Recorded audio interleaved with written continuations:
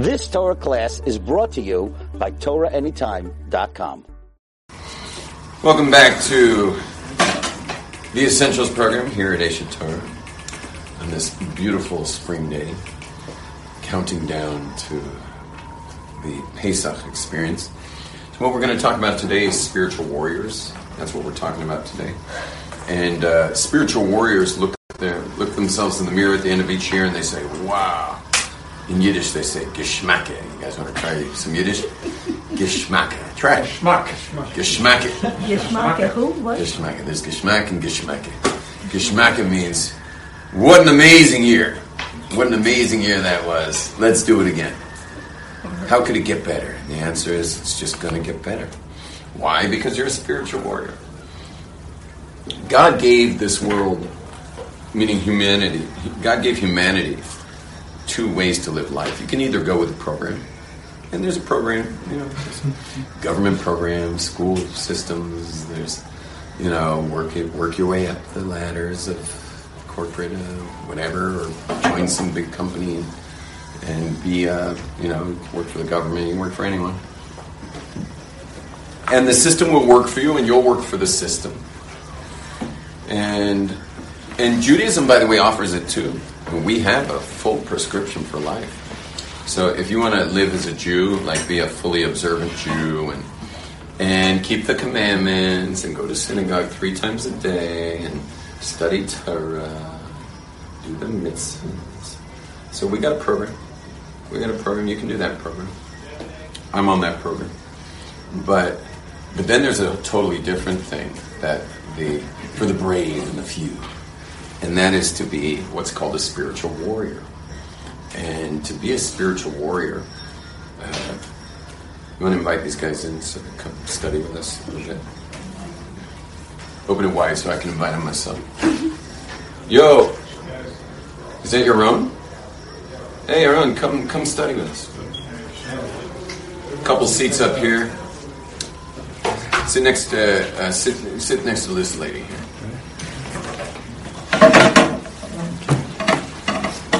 Seat a bit angled so I can see the guys behind you because you're tall. So the option is to be a spiritual warrior. Once you're a spiritual warrior, you're playing to totally different rules. You're living in a totally different game. And spiritual warriors really don't need to be told the odds anymore. You become one of those don't tell me the odds people. And it's a lot of fun to live that way. For example, you can completely ignore what time you're supposed to show up for airplanes. And just show up when you're ready. What? You can drive any speed you prefer to drive, and you will always arrive safely. And when you get pulled over, you'll have made a new friend. And rarely do friends give friends tickets. Anyway, but spiritual warriors are able to defy the odds of statistics. And smart spiritual warriors still play the game, so you're on the same system as everybody else. I still go to shul. They put me in charge of prayers today, so I led the prayers, which is rare they ever have me do that, because people who are not raised observant generally botch it. But I guess I'm around long enough that I don't botch it anymore. Anyway, I was in there. If they're asking me to lead, it must be I'm part of the system somehow, or they wouldn't be asking me to lead. I'd just be another weirdo in Nachlod. But they actually did ask me because as far as they're concerned, I'm part of the system. I keep my head down. No one needs to know where I'm at. And that's another part of being a spiritual warrior is you're not necessarily advertising it. Today I'm training you in the option of being a spiritual warrior, so I'm speaking openly about it. Normally I don't. Normally I'm just doing my thing. But it's a very special place to be. One thing about spiritual warriors is they have zero tolerance for anything less than amazing.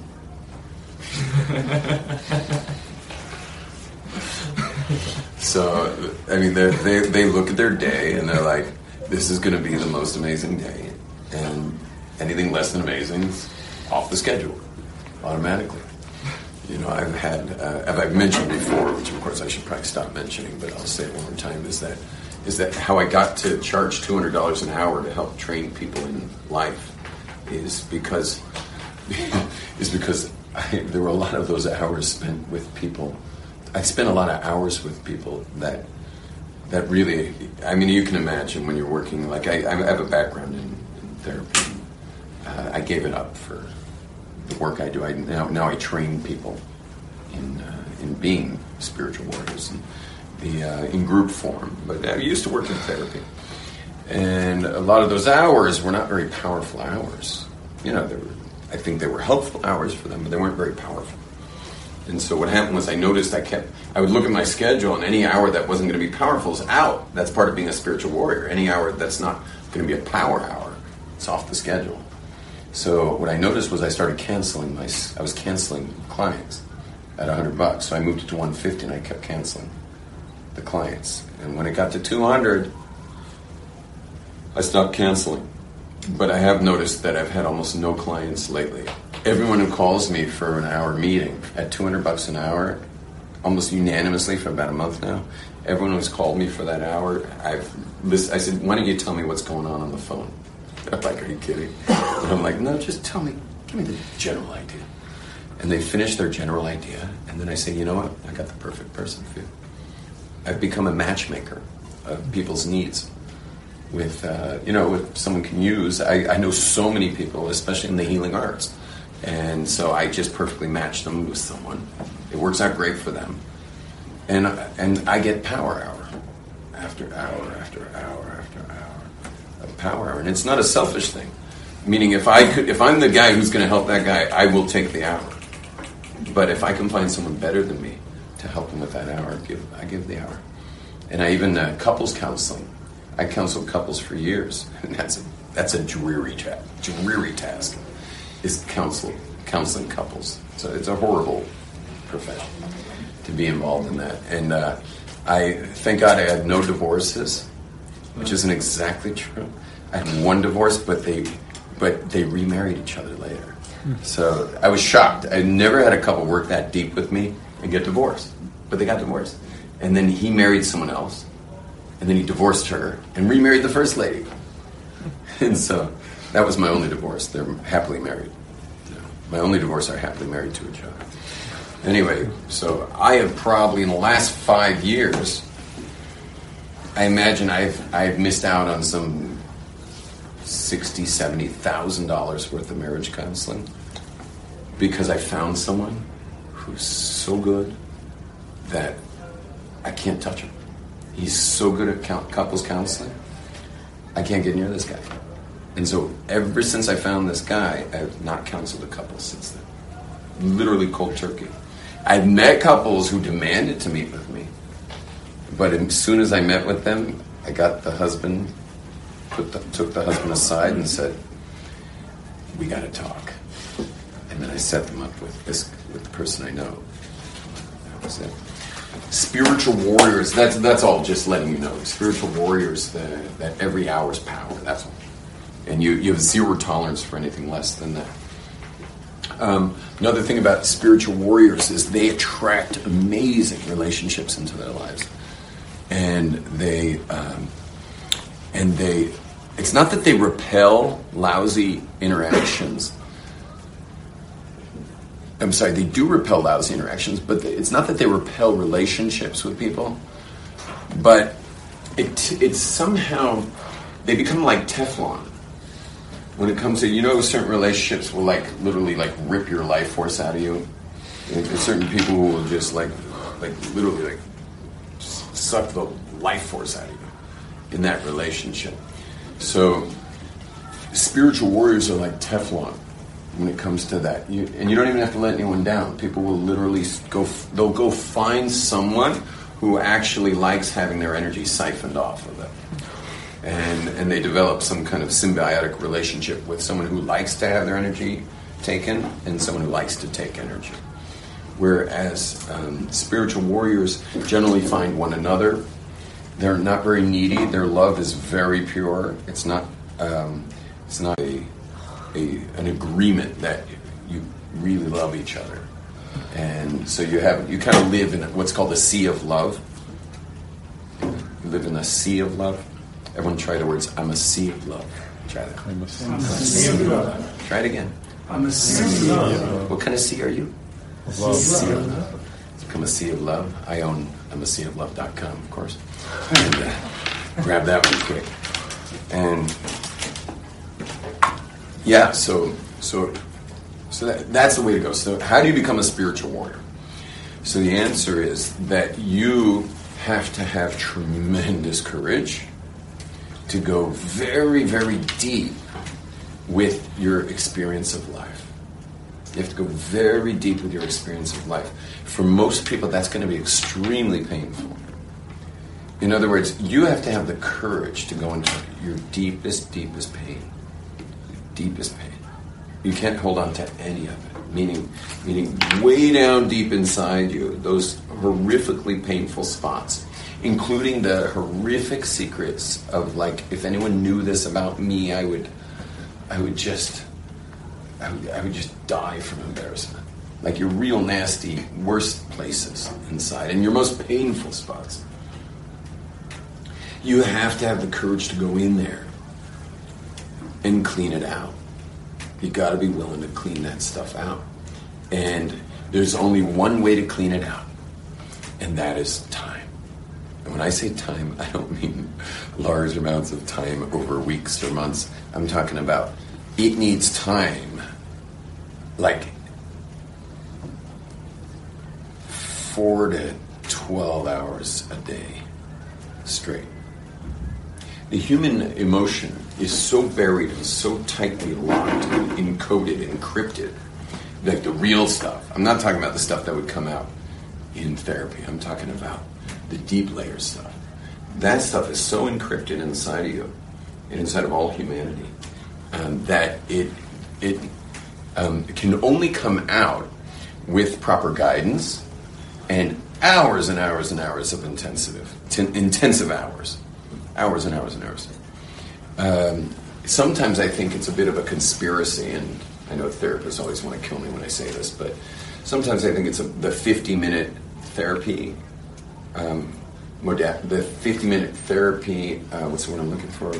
Way, let's call it, is actually set up to make sure you never get below a surface emotion so that you keep coming. But think about it. What gets done in 50 minutes? What in your life gets done? Does anything in your life get done? Can you do your closet in 50 minutes? It's Erev Pesach now. Can you get your closet done in 50 minutes? I highly doubt it, unless you're a bacher or something.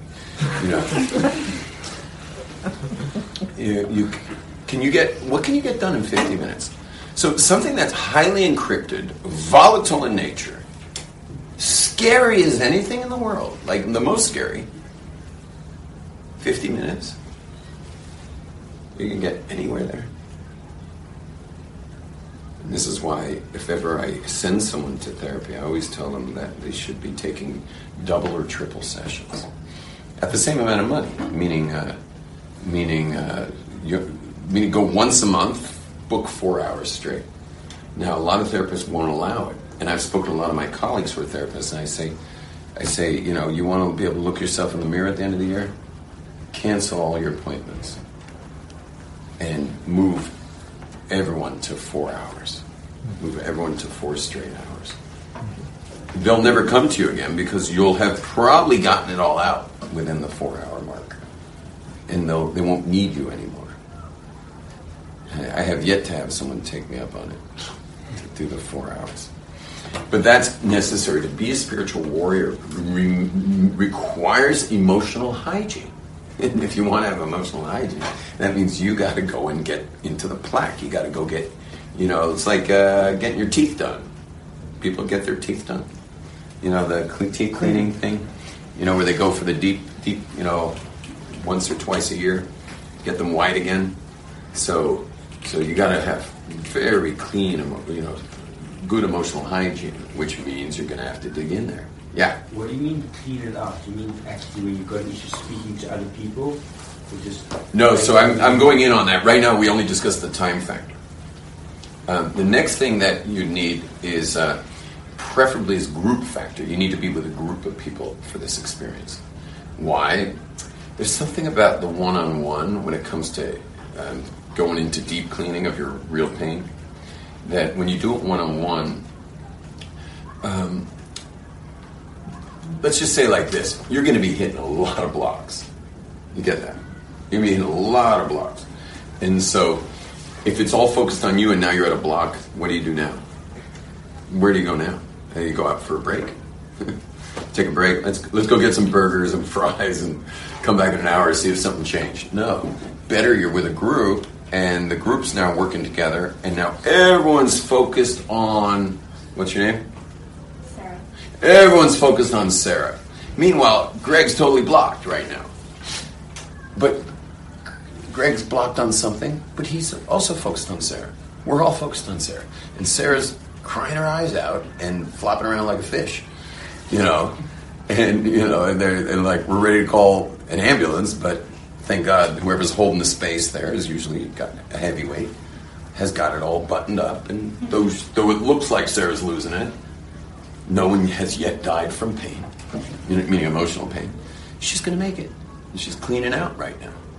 And so Greg's just watching all this go on. Meanwhile, Sarah. Meanwhile, Sarah is really identifying with something Sarah said. So Sarah's like, oh my gosh, that's me. That's me. And now the leader who's holding the space has noticed that there's another fish flopping around. Uh-huh. And her name's also Sarah. And he's like, well, that's uncanny. And now he's working, but he was working with this one. But he realizes that he's got this one going. So he's just going to be working on both of them. Meanwhile, Greg's blocked.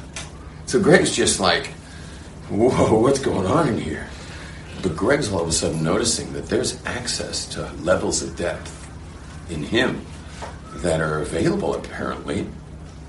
And he may not be there right now, or maybe he doesn't have the courage right now. But he sees they're going to make it.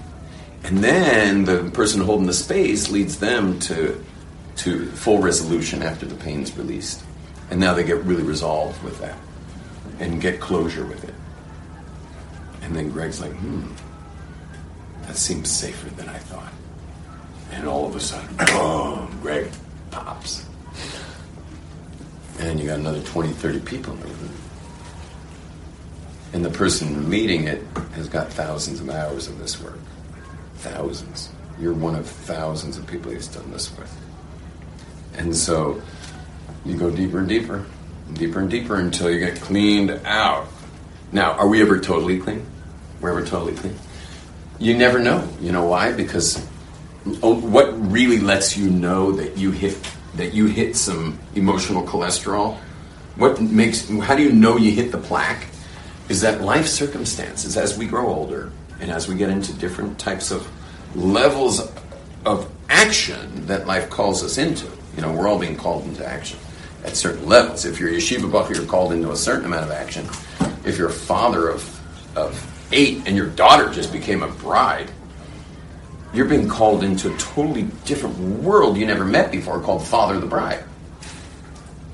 And Father the Bride is something you just never really believed. You never dealt with that before and what that means. And so all of a sudden, you're hitting all kinds of cholesterol you didn't know was there. I mean, you're hitting all the plaque there. Which means, believe it or not, that a spiritual warrior, you know what he's going to do if his daughter becomes a bride? And all of a sudden he notices he's just not himself right now. He's not able to get to that awesome power hour after hour after hour. He knows he's got zero tolerance for that. So he knows it's time to go deep. And so he'll get together with whomever he's got to get together with. Preferably a group, preferably multiple hours. Multiple hours, meaning we're talking 20, 30 plus hours.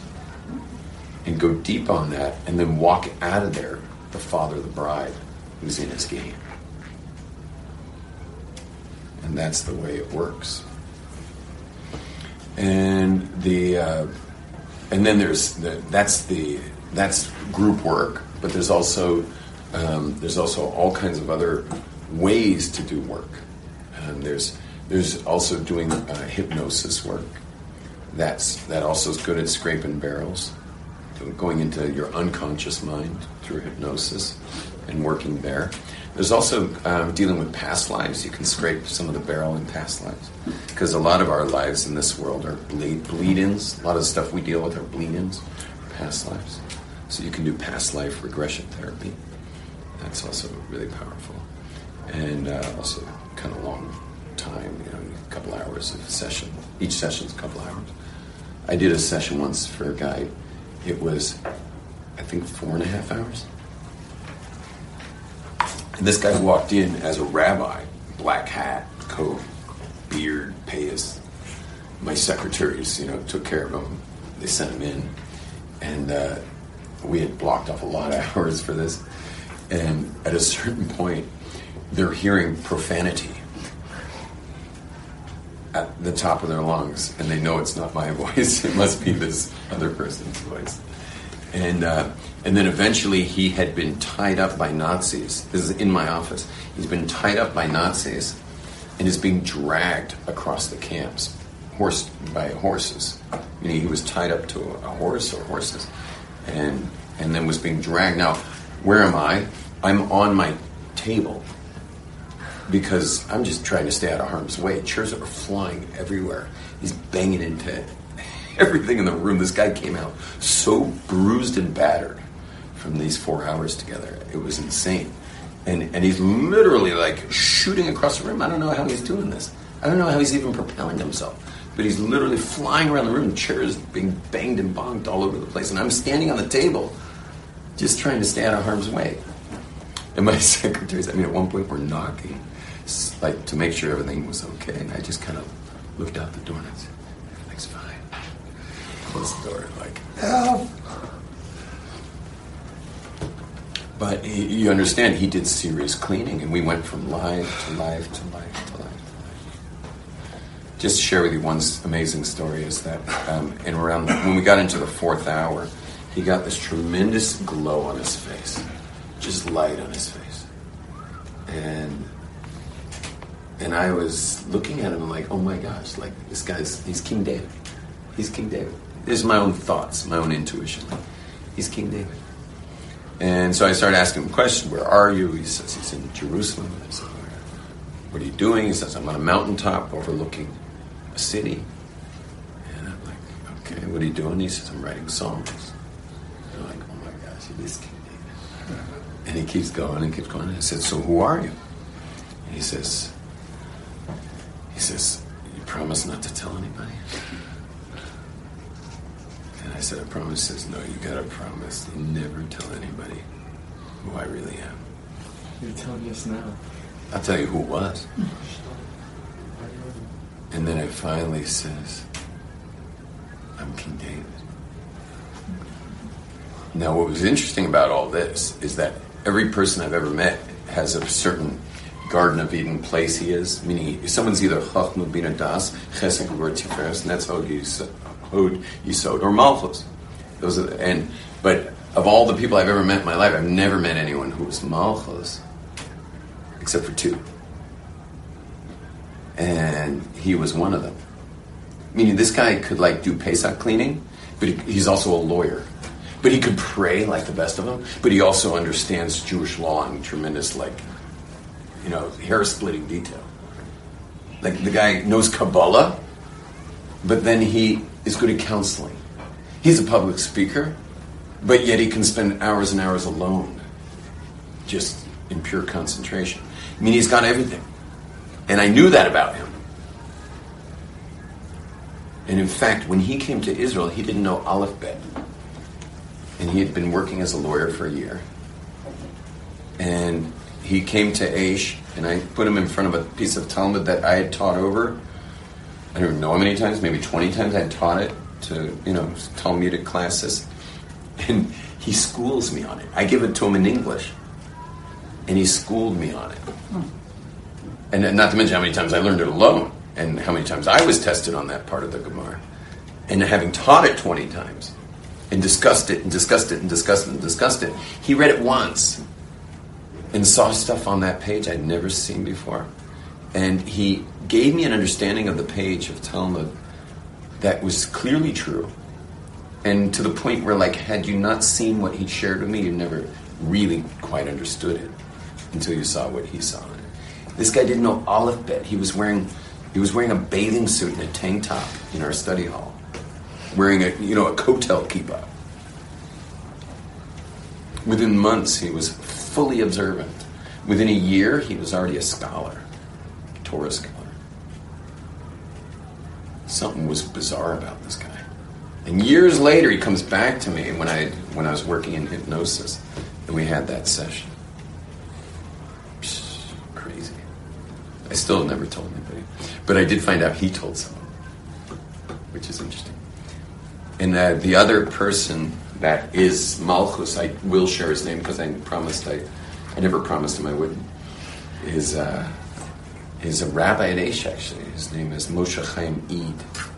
And he teaches at Aish, and he's got all 10 wrapped into one. He's here at Aish Torah, which is pretty interesting to have him around. You know, he's pretty interesting. He's a spiritual warrior, for sure, big time.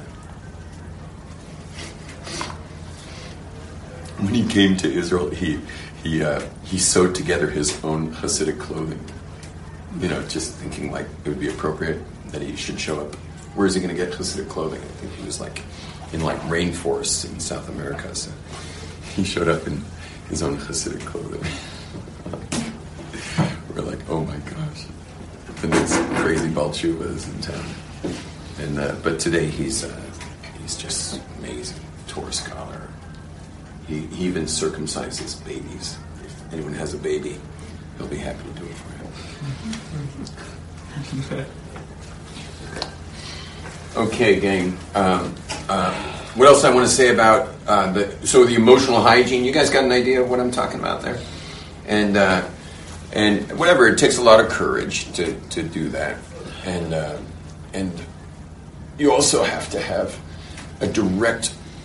You have to have direct access to spiritual warriors of the past. Meaning, you have to have a teacher train you. You know, like Luke Skywalker needed Yoda. If that can be a good proof for this, you need to have a spiritual warrior training you in being a spiritual warrior.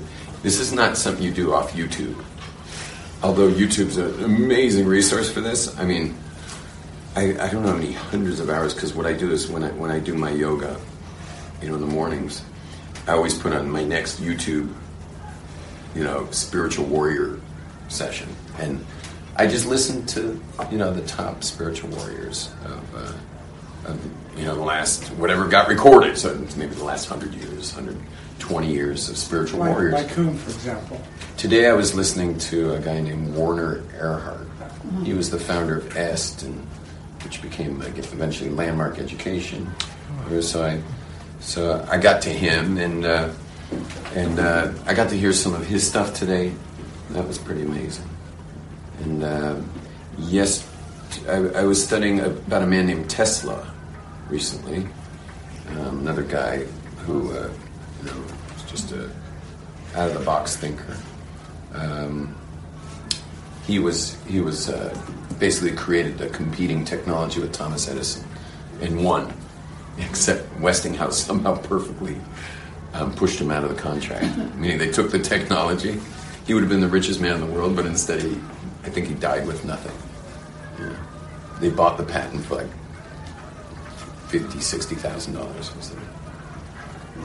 Yeah. How did you train in hypnosis? I was trained by one of the top hypnotherapists in the world, really. He's a Russian named Efim Svirsky. Thank God he lived in Toronto, so he speaks English, if you call that English. But he's hysterical. He's just an hysterical, amazing guy who's the top guy. Yeah, he's here in Israel. He trains people. Yeah. You can learn with him. But I would suggest just dropping $2,000 or $3,000 with him and just having multiple sessions. That'll clean you out real good. You don't have to learn how to do it. You can just go be a specimen for, spend a good 15, 20 hours there with him. Okay, what else I want to tell you about spiritual warriors is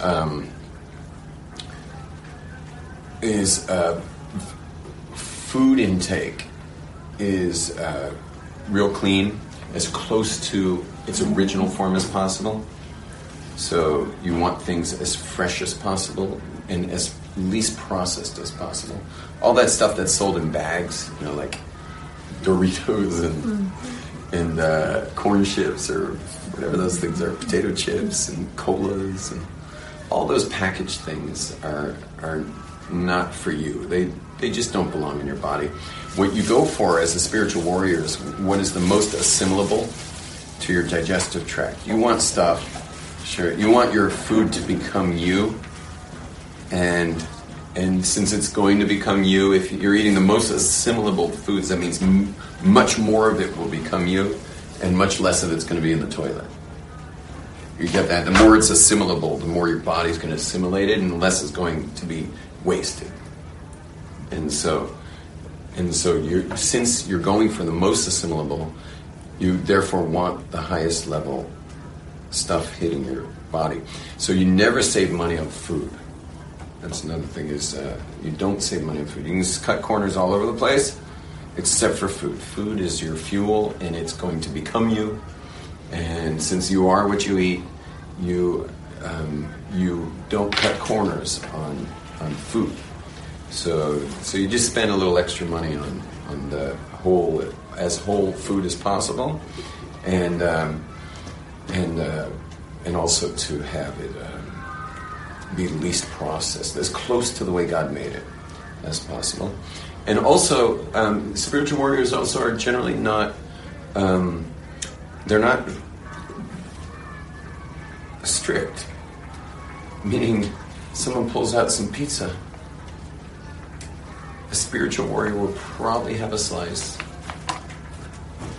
And then what will happen is someone will pull out pizza the next day. You think they're going to have a slice the next day? You can almost bet on it that they won't. And they could probably count on one hand how many slices of pizza they've eaten in the last months. In a year, they wouldn't even get past 2 hands. But they recognize that pizza has just entered the scene here. So maybe that pizza has something to do with me. And so they may actually eat the pizza. Most of the time they would not, but sometimes they will. What about really fresh pizza? Really fresh? Really good, wholesome ingredients? Sure. The issue with the pizza is obviously the processed white flour and the cheese. That white cheese isn't going to get anyone anywhere. But they may actually surprise you and have some. But don't be surprised the next day that they're doing a cleanse. But you'll never know that. You don't know unless you ask them. Are they? But you'll notice that almost every spiritual warrior I know cleanses every Sunday because they eat actual Shabbos food, which requires cleansing on Sunday. So you see the guy, a spiritual warrior, eating all the Ashkenazi, schmaltzy foods on Shabbos. But you have no idea what's going on with them on Sundays. Many of them are likely to juice until dinner on Sunday. And they're just resetting the system. Saying, giving their body a little I love you and giving that little break to the body. Yeah. You're saying that usually spirituality is not part of the physical, but you're saying that spiritual warriors are a mixture of the physical and spiritual. Right now we're on the physical aspects of spiritual warriors. Another thing about spiritual warriors, we'll do one more on the physical and then we'll go to the spiritual, is that they never worry about money. Money is a non-issue for spiritual warriors. They just whatever is going to be needed is what's going to be there. And it's not a big deal for a spiritual warrior to offer others to take part in the process. Meaning, let's say Greg's a spiritual warrior, and Greg's part of what he's doing requires a car, but you don't have the money for the car. Let's just say you did. So you buy the car anyway, and you call either other spiritual warriors or you call people who are generally spiritual warriors have people connected to them directly who are very much learning from them. So you would call one of your people learning from you and you just say like, need a car, want to be part of it? And he can say yes or no. And it won't be any fear of failure or fear of rejection. He'll say yes or no. And but eventually you're going to have a car. That's all there is to it. I mean, you go with what you need. And spiritual warriors generally aren't interested so much in what they want. Meaning, if you really need it, it's there. If you just kind of want it, then, I mean, if you have extra money, why not? But you can't necessarily trust the system to just let you overuse it. You can't abuse it. If you're a spiritual warrior, everything's going to get covered. But you can't abuse it and start becoming, what I want is a Lamborghini, and you expect the universe to pay for that, then that's not serious. And and people can do that. There are people who know how to do that, but I would call them manipulators. To be a spiritual warrior, you always go with your basics. Yeah. Is fasting part of this spiritual warrior regimen? It's the opposite. The opposite, actually. To become a spiritual warrior, you actually have to eat.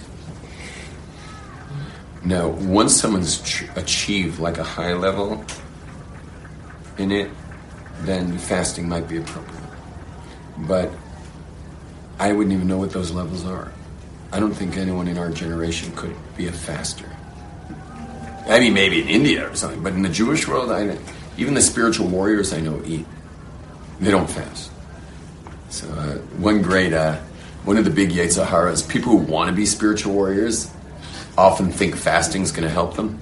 So one of the biggest spiritual warriors of our generation was in the room. He was teaching, and one of the young men said, I'd like to fast to work on being a spiritual warrior. So the rabbi said, no. We fast we eat to become a spiritual warrior. Meaning we eat to become a tzaddik. How do you become a tzaddik? You eat. And you use that energy for Torah study, mitzvahs, service of God.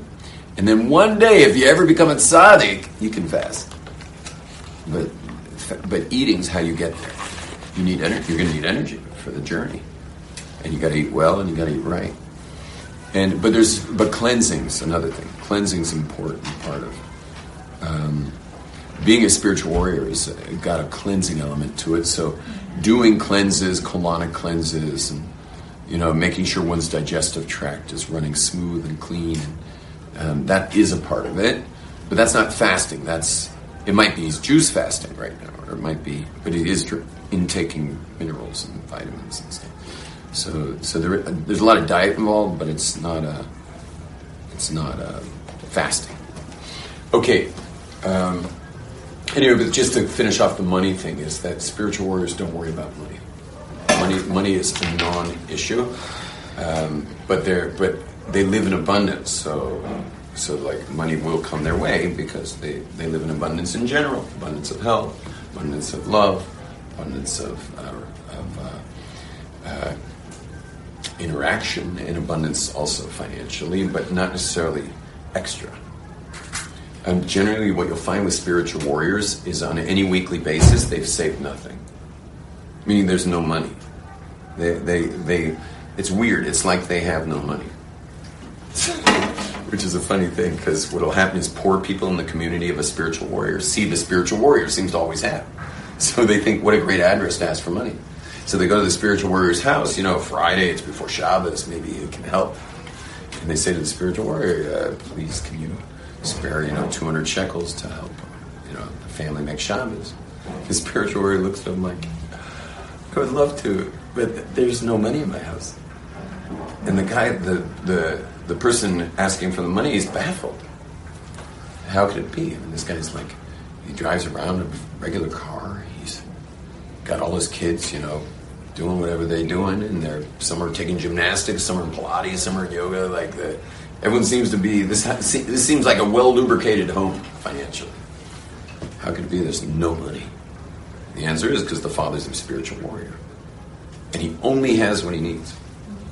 He only has what he needs. And what's fun about that, what's nice about that is you never, ever, ever spend even a moment worrying about money. Ever.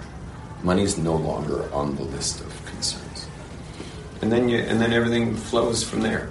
Now, you might wonder, well, how do you marry off a child if you're a spiritual warrior?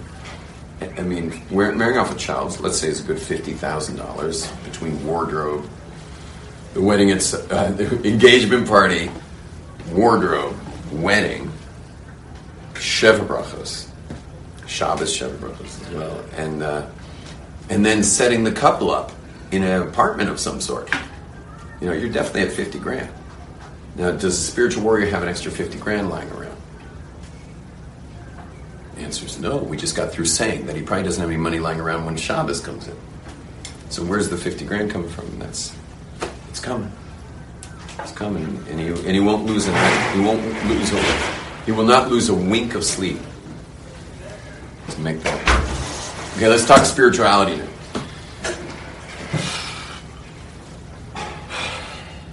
So when it comes to being a spiritual warrior, spiritually, it requires great knowledge of your tribe. So you have to have a thorough understanding of the tribal wisdom of whatever tribe you're from. In our case, we're from the Jewish tribe. That puts us in a bit of a predicament because unlike all the other tribal cultures in the world that have their own spiritual warriors, to learn everything they need to know could be a couple years of intensive study. Whereas in Judaism, if I don't know who our youngest participant is here today. Anyone here 18? Here we got an 18-year-old. 18? 18? 18? We got some 18-year-olds. If the 18-year-olds in this room, I'll ask this 18-year-old. What's your name? Aaron. If Aaron, you tell me Aaron, let's say you just moved to Tzfat, and you send an email home just saying, Aaron's dead and we've lost his body. Don't even bother coming to Israel to find him. He's gone. Why'd you do that? Because you've decided that you're not going to sleep until you know all of the tribal material of the Jewish tribe. You got to know it all. Both the revealed and the secret, the Kabbalah. Are you ever going to get there? What? Probably not. The answer is no. You'll never get there. How far along are you going to get? What percentage of Torah will you have covered by the time you die? Well, it's hard to have a percentage of a wisdom that's prophetic. It never really ends. The wisdom's it's from prophecy. Now, I'll tell you something, Aaron. If you studied the wisdom of just the physical and the metaphysical world, you'd also never finish. It's got a lot of detail, but it does end somewhere. I mean, if you lived 500 years, maybe you'd finish it. But in the case of Torah, it never ends. It never ends. And not only does it never end, but even a page of Torah, if you just took one page of Torah and studied it deeply, and then just decided you're only going to keep studying that one page for the rest of your life, and you've got no ADHD, because that would be really hard. Do you believe it would keep showing you things, that page of Torah, for the rest of your life, and that's the only page you study? The answer is it will keep showing you, and showing you, and showing you. In fact, you want to hear an amazing thing, that when Abraham came to Israel, so God said, I'm sending you El Haaretz Asher Areka. El Haaretz Asher Areka. Anyone know it? To the land. God said, I'm sending you to the land that I will show you. Which means Abraham has to kind of faithfully walk until he's shown. That's the way Art Scroll translates it. But you know how the Kabbalists translate it? That the land of Israel itself, then he was telling him the name of the land. The name of the land is I will show you. I'm sending you to the land called I will show you. And when you live in the land called I will show you, which is the land of Israel and the land of the Torah, so you're always being shown. You're always in a realm of being shown, being shown, being shown. And that's the beauty of that. We keep going through this book every single year. And we just started a new book. This Shabbos, we're starting Vayikra. And now, it's the hardest of the 5 books. It's all about high-level detail of sacrifices. The offerings in the temple. But it's got endless depth to it. Every line has endless depth, and it's always showing you, I will show you, I will show you. And one particular Kabbalist said, it's called the Ishbitzer, the Mei Shiloach. He says that to experience the I will show you nature of Judaism, it's only in the land of Israel. I mean, if you want to get the real I will show you, you got to be in the land of Israel. If you're in our land, in our ancestral lands here, so then you get the I will show you element. Now,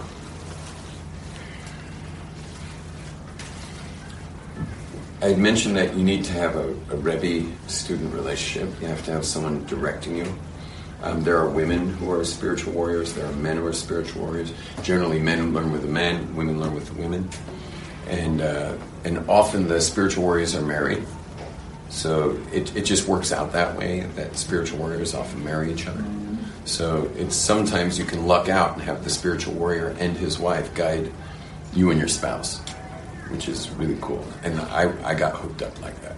So my spiritual teacher, his wife is my wife's spiritual teacher. So that's been a very convenient arrangement to have that.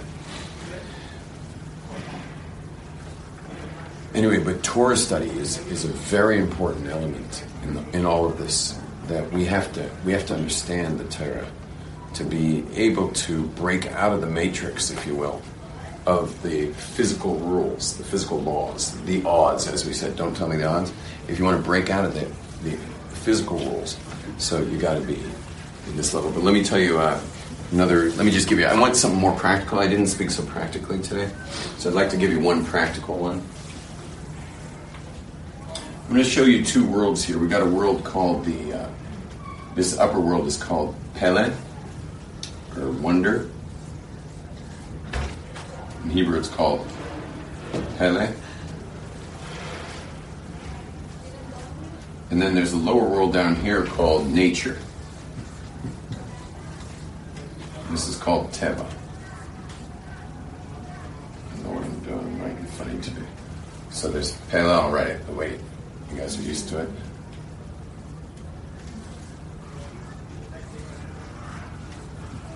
There's Pele and there's nature. So spiritual warriors live in the Pele world, Olam HaPele. And everyone else, remember I spoke at the very beginning, we were talking about systems and like you can just be part of the system. So that's nature people. And if you want to live in the Olam HaPele, you have to have something called commitment. And what commitment means is that when you say you're going to do something, you do it. Period. You rarely talk about what you want to do. You more talk about what you're committed to doing in your life. It's a commitment thing. It's where your word is your word. And there's no compromise whatsoever about your word. That's called the wonder world. You want to live in the wonder world? You get committed. So you be the kind of person that when he says he's going to do something, he's going to do it, period. Yeah, that's one practical advice. Just the last thing I want to say to y'all is that many of you seek advice in life, but you're seeking advice from this world. So you're saying, like, can you help me get along? Can you help me, like, move along in my life? Can you help me survive? That's what you're really doing. But what will happen is you'll be surviving for your whole life. And okay, once in a while you call a teacher, a rabbi, someone and you ask for help. But the people who, the rabbi can't help you really. I mean, he might be able to get you over this glitch, but can't really help you till you play big. Spiritual warriors are playing big. And this is the amazing thing, and I'm going to end with this: is that if you're a spiritual warrior, the ability for another spiritual warrior with much more experience than you have to help you is amazing, and they can literally get you there. They will take you all the way. But if you're not there, they have very limited ability to help somebody. Meaning they can help you deal with a relationship or a business thing that went wrong. They can help do mediation. They can help, but they can't really get you to that place. You have to get to that place, and when you get to that place, then their ability to help you goes up like 100-fold. Because once you're a spiritual warrior, you are incredibly trainable.